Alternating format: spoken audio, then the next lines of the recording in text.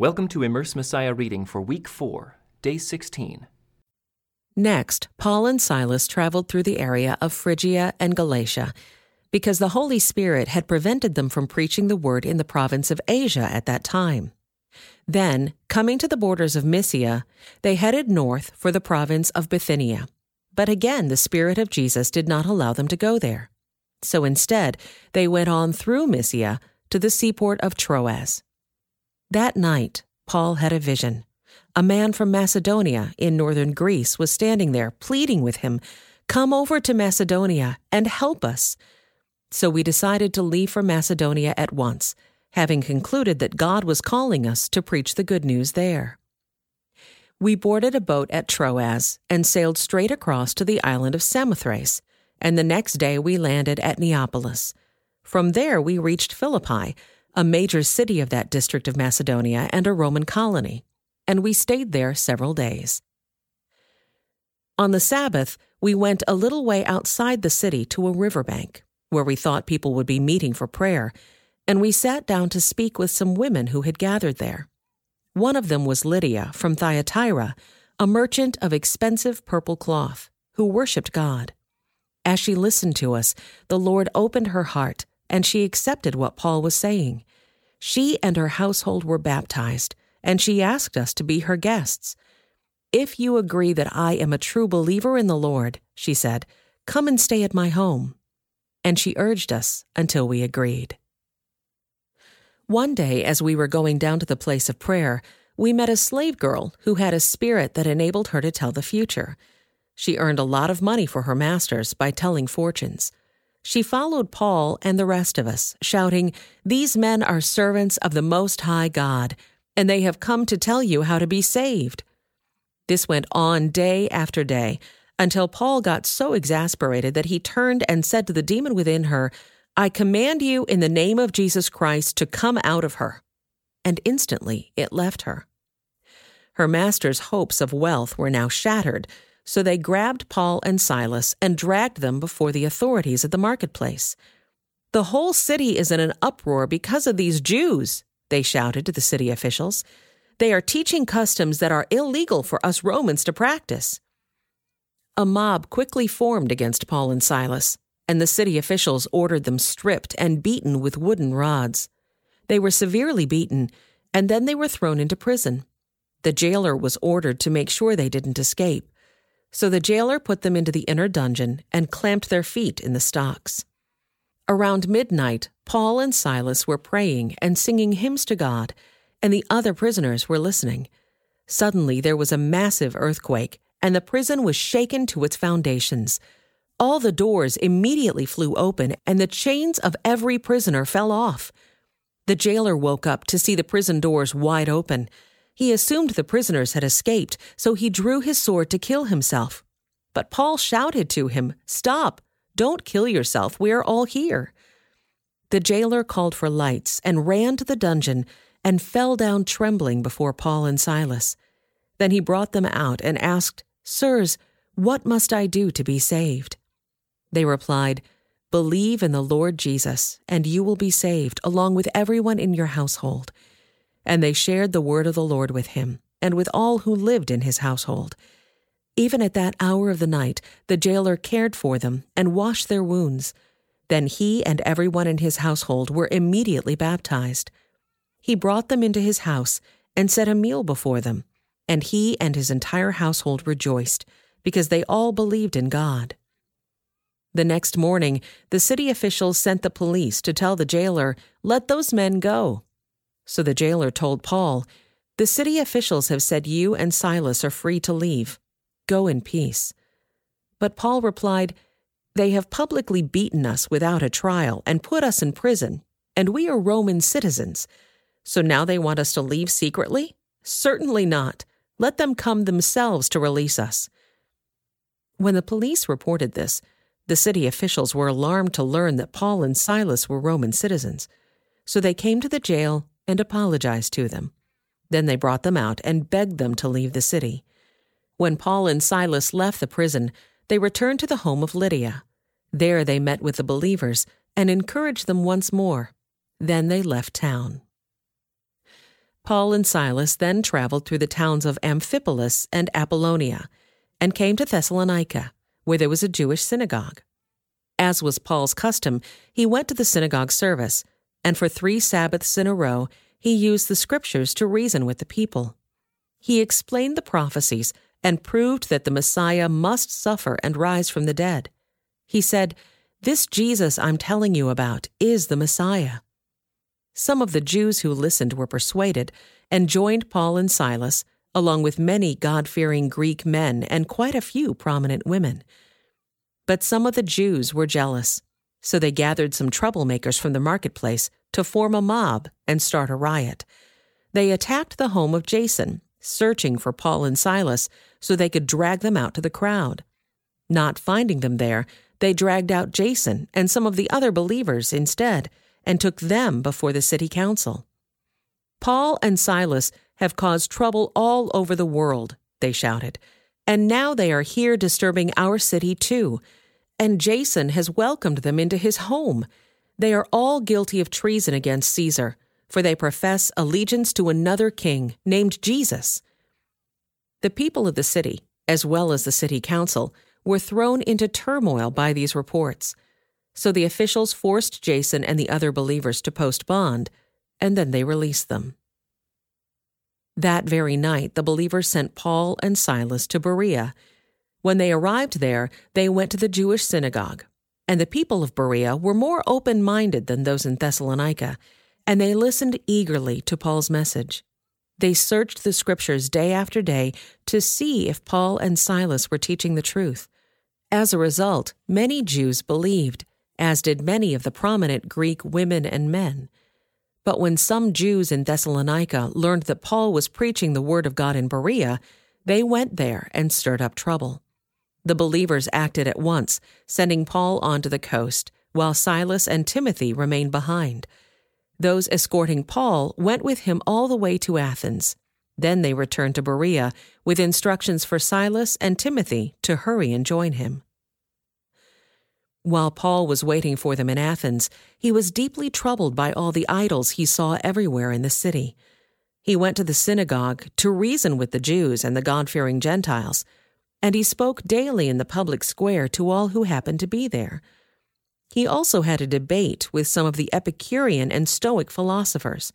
When he told them about Jesus and his resurrection, they said, "What's this babbler trying to say with these strange ideas he's picked up?" Others said, "He seems to be preaching about some foreign gods." Then they took him to the high council of the city. "Come and tell us about this new teaching," they said. "You are saying some rather strange things, and we want to know what it's all about." It should be explained that all the Athenians, as well as the foreigners in Athens, seemed to spend all their time discussing the latest ideas. So Paul, standing before the council, addressed them as follows: "Men of Athens, I notice that you are very religious in every way, for as I was walking along I saw your many shrines. And one of your altars had this inscription on it, 'To an unknown God.' This God, whom you worship without knowing, is the one I'm telling you about. He is the God who made the world and everything in it. Since he is Lord of heaven and earth, he doesn't live in man-made temples, and human hands can't serve his needs, for he has no needs. He himself gives life and breath to everything, and he satisfies every need. From one man he created all the nations throughout the whole earth. He decided beforehand when they should rise and fall, and he determined their boundaries.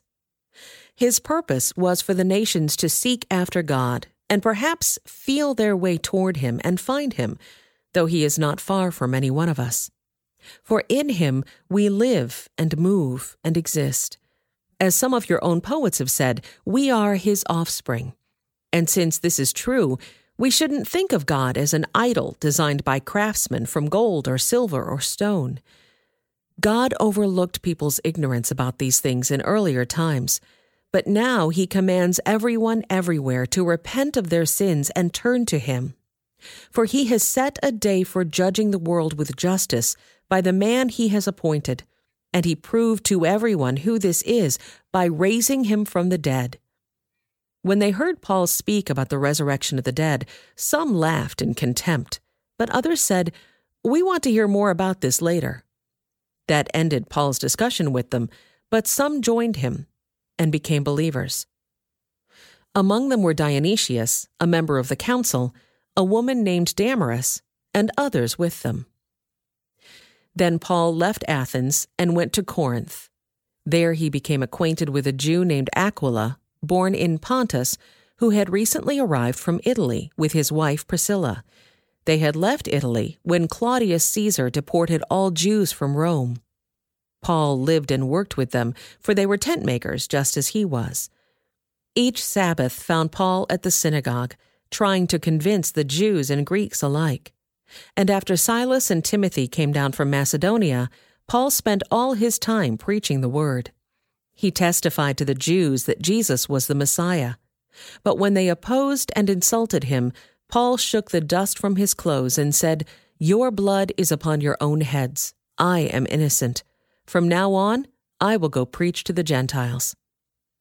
Then he left and went to the home of Titius Justus, a Gentile who worshipped God and lived next door to the synagogue.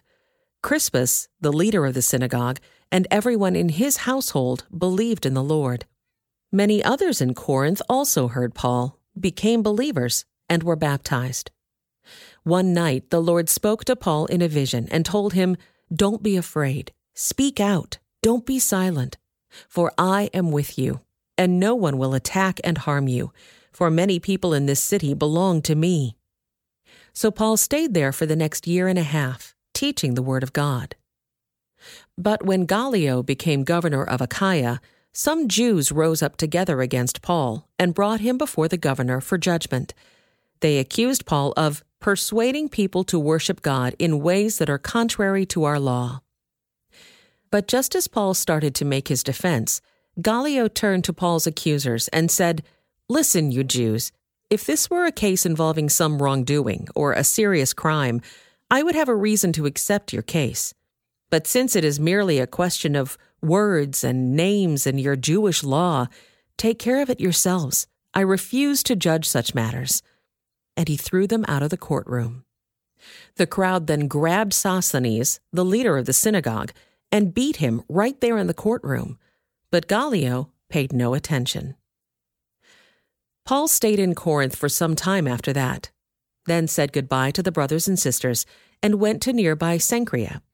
There he shaved his head according to Jewish custom, marking the end of a vow. Then he set sail for Syria, taking Priscilla and Aquila with him. They stopped first at the port of Ephesus, where Paul left the others behind. While he was there, he went to the synagogue to reason with the Jews. They asked him to stay longer, but he declined. As he left, however, he said, "I will come back later, God willing." Then he set sail from Ephesus. The next stop was at the port of Caesarea. From there he went up and visited the church at Jerusalem, and then went back to Antioch. After spending some time at Antioch, Paul went back through Galatia and Phrygia, visiting and strengthening all the believers. Meanwhile, a Jew named Apollos, an eloquent speaker who knew the Scriptures well, had arrived in Ephesus from Alexandria in Egypt. He had been taught the way of the Lord, and he taught others about Jesus with an enthusiastic spirit and with accuracy. However, he knew only about John's baptism. When Priscilla and Aquila heard him preaching boldly in the synagogue, they took him aside and explained the way of God even more accurately. Apollos had been thinking about going to Achaia, and the brothers and sisters in Ephesus encouraged him to go. They wrote to the believers in Achaia, asking them to welcome him. When he arrived there, he proved to be of great benefit to those who, by God's grace, had believed. He refuted the Jews with powerful arguments in public debate. Using the Scriptures, he explained to them that Jesus was the Messiah.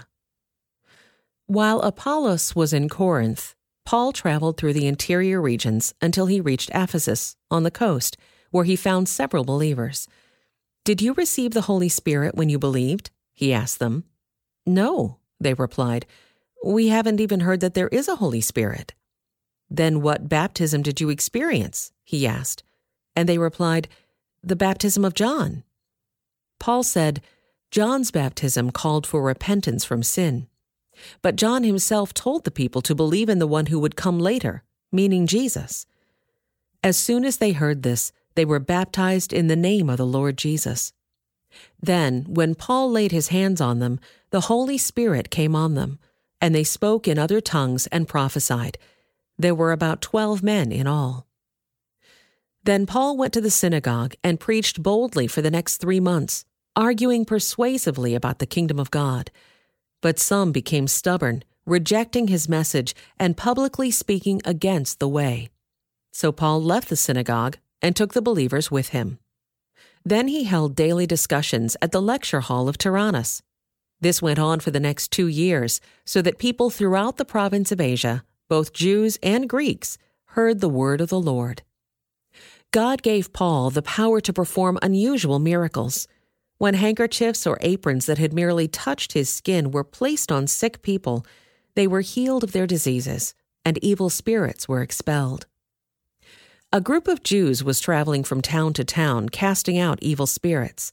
They tried to use the name of the Lord Jesus in their incantation, saying, I command you in the name of Jesus, whom Paul preaches, to come out. 7 sons of Sceva, a leading priest, were doing this. But one time when they tried it, the evil spirit replied, I know Jesus, and I know Paul, but who are you? Then the man with the evil spirit leaped on them, overpowered them, and attacked them with such violence that they fled from the house, naked and battered. The story of what happened spread quickly all through Ephesus, to Jews and Greeks alike. A solemn fear descended on the city, and the name of the Lord Jesus was greatly honored. Many who became believers confessed their sinful practices.